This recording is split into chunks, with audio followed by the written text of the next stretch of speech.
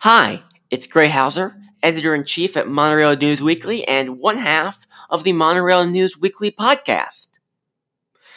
This week, we're going to do a special bonus episode. I got to sit down with Christine, also known as Ivy Winter. Her videos have been on the site for a few weeks. She's going to start writing for us soon, so we wanted to kind of celebrate that and have her sit down and talk to her about what made her start putting out content about Disney and what she likes so much about it. Really just all the questions I think that you want to ask a YouTube creator who creates about Disney. You want to know a little bit more about them. And we got to do that, and we're having it right here on this bonus episode. So without further ado, enjoy. How did you first become interested in Disney and in the parks? So, I actually was one of those people that went to Disney when I was really young. So my first time I was 2 years old and didn't remember any of it, but we recorded the whole thing, classic 80s style on VHS tape. Sure. So I was obsessed with that growing up. I'm pretty sure I drove my parents crazy watching the Main Street Electrical Parade over and over and over again. And as I got older, I got to go a few more times as a teenager. And then when I started working and, had my own expendable income and could choose where I wanted to go, I decided I really wanted to go back. And I was fortunate enough to have some friends who were also very into the parks. So I had people to travel with. And it kind of just grew from there. I mean, now I end up going about 2 to 3 times a year. So it's gotten a little crazy. So you started your YouTube channel how many years ago? Oh, goodness. Probably, a lot of people don't know this, but probably about 5 years ago. But when I first started it, it wasn't a Disney channel.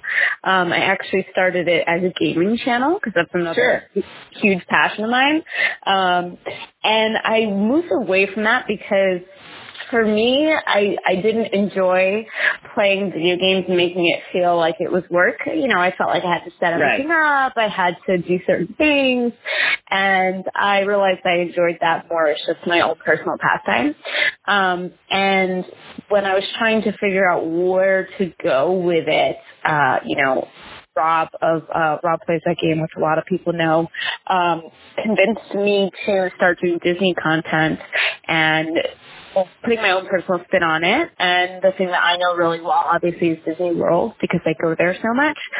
So I wanted to start creating content that would help people plan their trips, in addition to blogs and things like that as well. But I really wanted to focus on being a channel where anybody could come and find answers about planning in general. I think that's really appealing because we've had like the Diz and the tourist websites that provide travel information, but so much of the way millennials and I guess Generation X get their information is from YouTube. Right? You have people who don't watch television, they watch YouTube. That's me. And as horrifying as that might be to Disney and to legacy media companies, right? Mm-hmm. Mm-hmm. We sort of have to find a way, I guess, to adapt. And I think that putting the travel information into video form almost makes it bingeable, right? That I can go to your channel and I can just watch video after video after video while I'm packing for my trip. Exactly. Yeah. And you can't do that with something like my website or something like the Diz or myriad of other sites out there because it requires your full attention because you're reading. Right. Yeah, I feel like YouTube and I would also argue podcasts, just like this one, are both become so popular in the past, 5-6 years because of that. I can listen to a podcast when I'm on a crowded subway train where pulling a book out might be kind of difficult, but it's easy for me to have my headphones in and listen to things. And same thing, with YouTube. Like you said, I'm definitely a multitasker with YouTube. I love to put it on the TV and do other things. I always feel a little uncomfortable when I have like a book on public transit. Yeah. I feel like I'm like losing a scent, and like somebody could come and like rob me or something. I think I just always am so worried that I'm in people, especially with, I mean, you know, I'm in New York, so it can get incredibly crowded. And then I'm like, is my book in somebody's face or like armpit right now? Like, am I making people uncomfortable? So, yeah, it's not easy. Speaking of books, this is kind of a bit of a side conversation. Did you ever read the Kingdom Keepers series? I have not, but I do want to. I find that more of the books I read about Disney tend to be nonfiction. I really like to read, you know, the business side of things and Imagineering and all of that. But I have heard great things about the series, so it's been on my list for a while. You know, it's one of those things. It's like when you have a TV show on your list forever, and you're like, I'm going to get to that eventually. But like I haven't seen Bandersnatch yet, and that's going to sound even worse when this comes out like 3 weeks from now. I will admit I sat down and did Bandersnatch immediately, but I love Black Mirror. So, but you know, my resolution for this year, actually one of my resolutions is to read more books. I used to be a very voracious reader, and you know, in recent years, I think because of things like YouTube and all of that, I've kind of dropped off. So I want to start reading more, and so maybe I can tackle this finally this year. How did the TTA get started? How did you start the TTA? What was the moment when you said I should do a podcast, or was there a moment? I think the idea really came from Rob. So I cannot take credit there. The idea of starting a podcast, and he and we talk every single day. We've been friends since we were little kids. So we often bonded about Disney, among other things, and we talked every single day while at work, you know, all of that stuff. So he said, look, we talk about Disney to each other all the time. What if we just had a podcast together, and we'll see how it goes. It might take off. Maybe we won't like doing it. You know, it's something neither of us had ever done before. It was very brand new to us. And I was like, sure, why not? You know, it sounds like a cool side project. And so we did it. I remember we decided to announce it when we were both on a trip together, and we thought, oh, it would be really great to do the announcement video on the TTA. But little did we know that because of that voiceover as you're going to the TTA was just drowning us out. So we were cracking up while we were on the ride trying to say our lines between when the guy was talking on the TTA. You guys do it when you're in the long stretch of the dark tunnel going through Space Mountain and there's nothing. Right, and then it's just, you know, darkness. No one knows what the TTA is, the effect's lost. Right. But yeah, it was never created with any sort of plan in mind. We didn't even really know the name. We kind of, you know, tossed the names around and figured it out. Some people really plan their podcast out, and ours was just, it was born pretty naturally. And now we've been doing it for over 100 episodes, which is just crazy to me. Time flies. And it's been super fun. I feel you on the name thing, because the name Monorail News was so far down on my list. I did it with, like, you know, a list of like 20 or 30 names, and like, okay, that was taken. Yeah. Taken. We're stuck with this name. Yeah, but you know, I think names are definitely secondary to the content. For us, I knew we wanted to do something around. We liked the idea of taking a ride name or a character name and like pluralizing it. So I think that's where it first came from. And then we were like, oh, well, we're like authorities on Disney, so the Tomorrowland Transit Authorities actually made sense for us.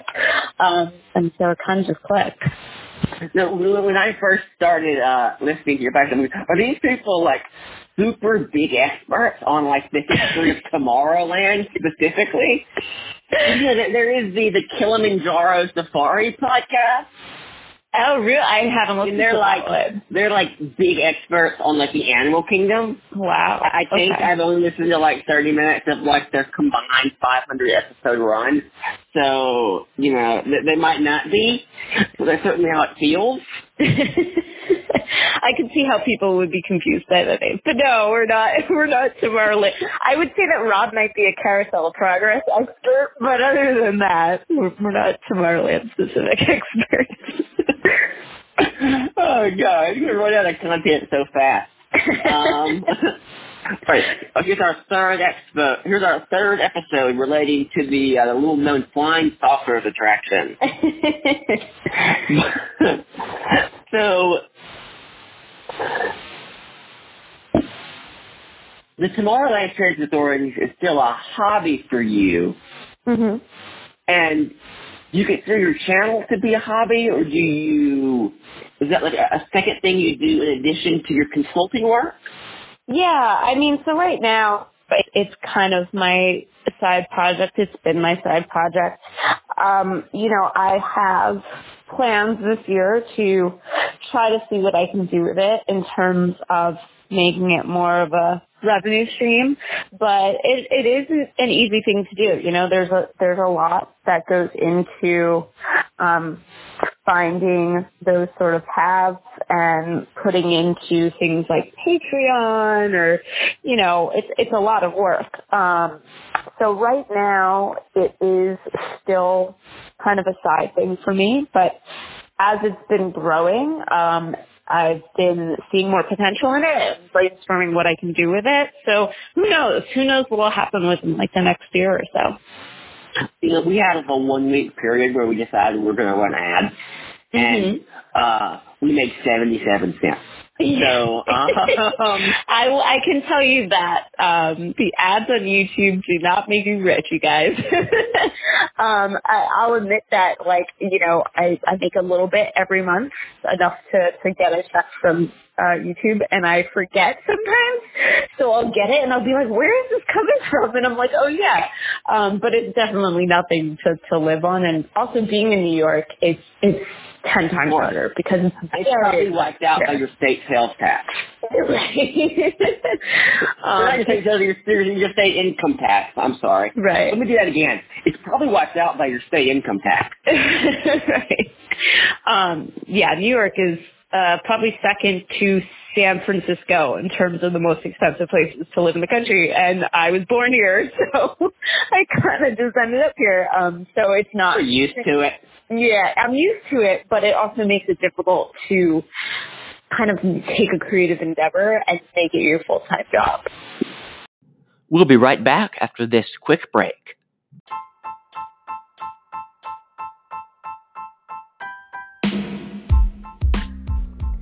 Have you heard about Anchor? If not, let me introduce you. Anchor is the easiest way to make a podcast. It's free. It has creation tools that allow you to record and edit your podcast right from your phone or computer. They distribute your podcast for you so it can be heard on Spotify, Apple Podcasts, Overcast, Pocket Cast, Stitcher, wherever you get your podcast. And you can make money with your podcast with no minimum listenership. Whether you have 10 listeners or 10,000 listeners, Anchor will find you sponsors. It's really everything you need to make a podcast, all in one place. Download the free app or go to anchor.fm to get started. That's anchor.fm.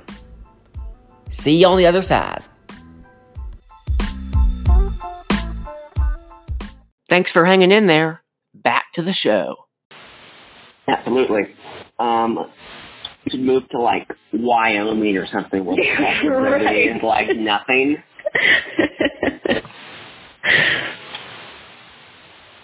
So, was there ever a moment where you decided that being a fan wasn't enough and you wanted to create content for others to view? I mean, obviously there was there like a conscious moment for you at some point?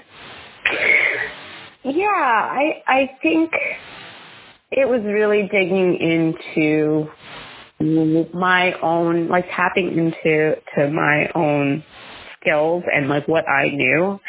And I knew when I started doing this kind of content that there was definitely stuff I wanted to share that I thought would be helpful for other people. I never really saw it as like trying to pivot myself as any sort of authority or quote unquote being a YouTuber. That's such a weird thing to say. I really just, in my day-to-day life, I was that person that everyone went to when they were planning a Disney trip. Sure. Like, they knew to come to me for that. And so I just wanted to be able to do that to a bigger audience, not just having, you know, my coworker come up to me and ask me what they should do. And I guess I didn't know what to expect. And, you know, YouTube growth is obviously for a lot of people pretty slow. And so in the beginning, you know, I'm only talking to 50 subscribers maybe. But the more feedback I was getting from people, the more I wanted to do it, because I was getting a lot of comments and a lot of feedback that I was really helping people. And I feel like that's my main goal with this channel. It's never really been about, you know, necessarily making a career out of it or being famous. I think some people go on YouTube and they're like, I want to be known. I want to be recognized. Right.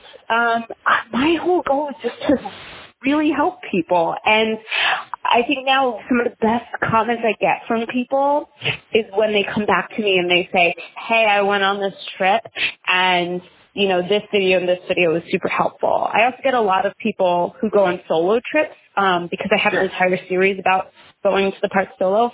And I get people who say, I was afraid to go on a solo trip and I watched your videos and you convinced me to do it. And I just went and I had the best time. And like, to me, like even just thinking about that right now, like that just, my heart feels so full hearing that, because I want people to have the ability to go do that and to not be afraid to do it and to have those amazing experiences. So I feel like that's what kind of keeps me moving forward, is knowing that I'm helping people to do those sorts of things. And also I just have an incredibly kind, amazing community. They're very helpful to each other, and it's been really great to kind of see that cultivate. You hit a milestone relatively recently, 3,000 subscribers. Yep. What was that like? Did you ever think you would get there? No. I mean, I guess if you asked me a few years back, no. But also then I think it was really a hobby in that I was uploading videos when I could. You know, I wasn't taking it that seriously.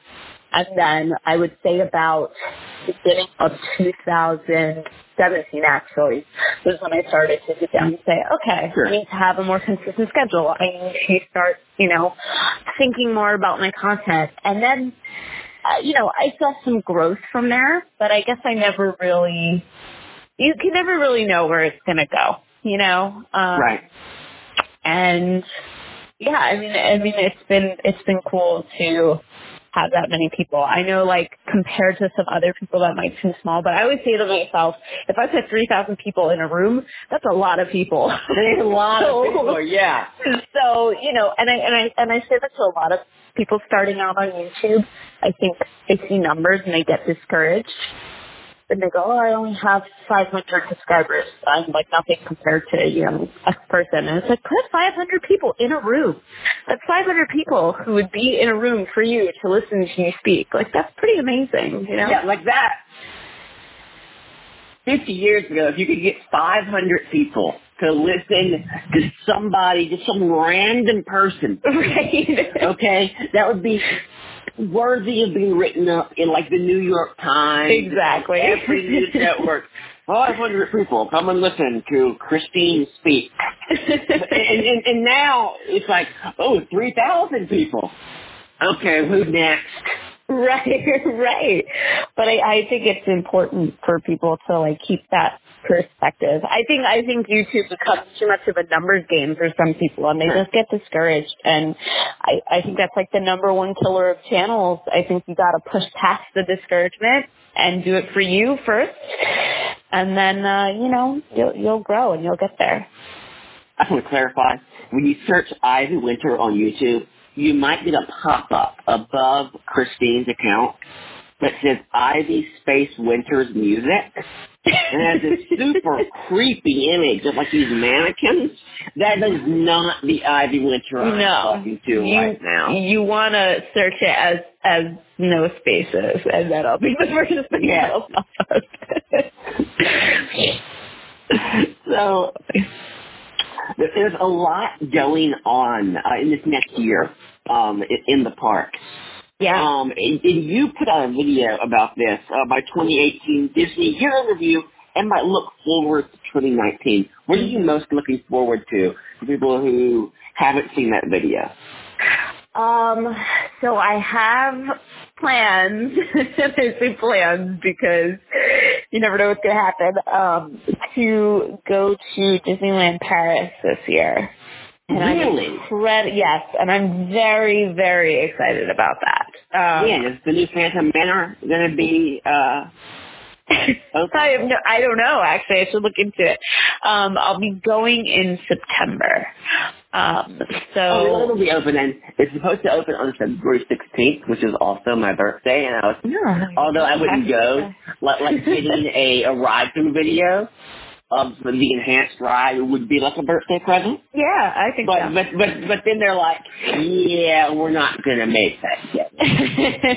And I'm like, oh.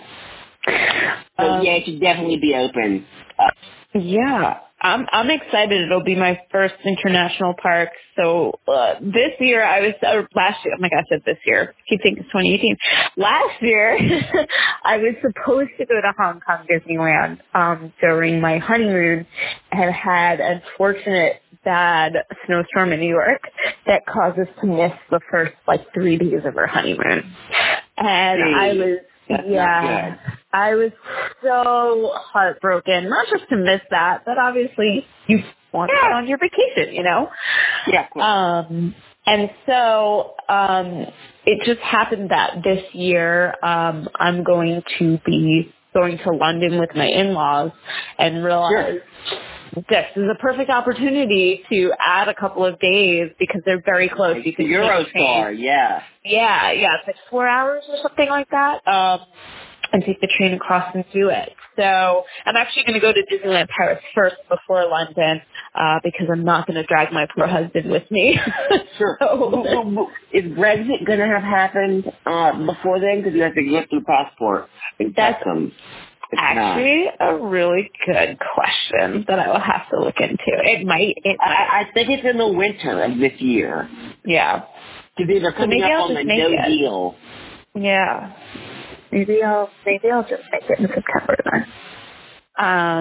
Yeah, I mean, I'm excited. And we're doing Paris proper too. I haven't been to London or Paris, so I'm really excited. We tell a non-Disney fan, I'm going to France, and I'm going to spend 3 days at Disneyland Paris. They're like, well, isn't that the same thing as what they have in Florida? Right. And you're like, no! Yeah. I'm pretty sure my in-laws were like, what are you doing? Because I told them on Christmas, I was like, yeah, so my plan is to go early. And they were just like, okay. You do what you want to do. But I think they feel the same way. Harry.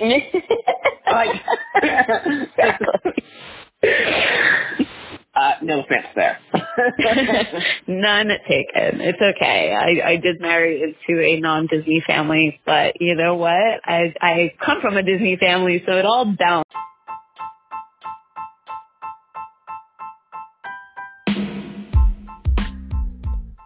Thank you so much for listening to this special bonus episode of Monorail News Weekly. You can follow Christine at Ivy Winter YT on Twitter. You can follow me at Gray Hauser on Twitter. That's Gray with an A. And remember to visit monorailnews.com for all the latest Disney news whenever it breaks. Make the most of every day because tomorrow is just a dream away. See you Saturday.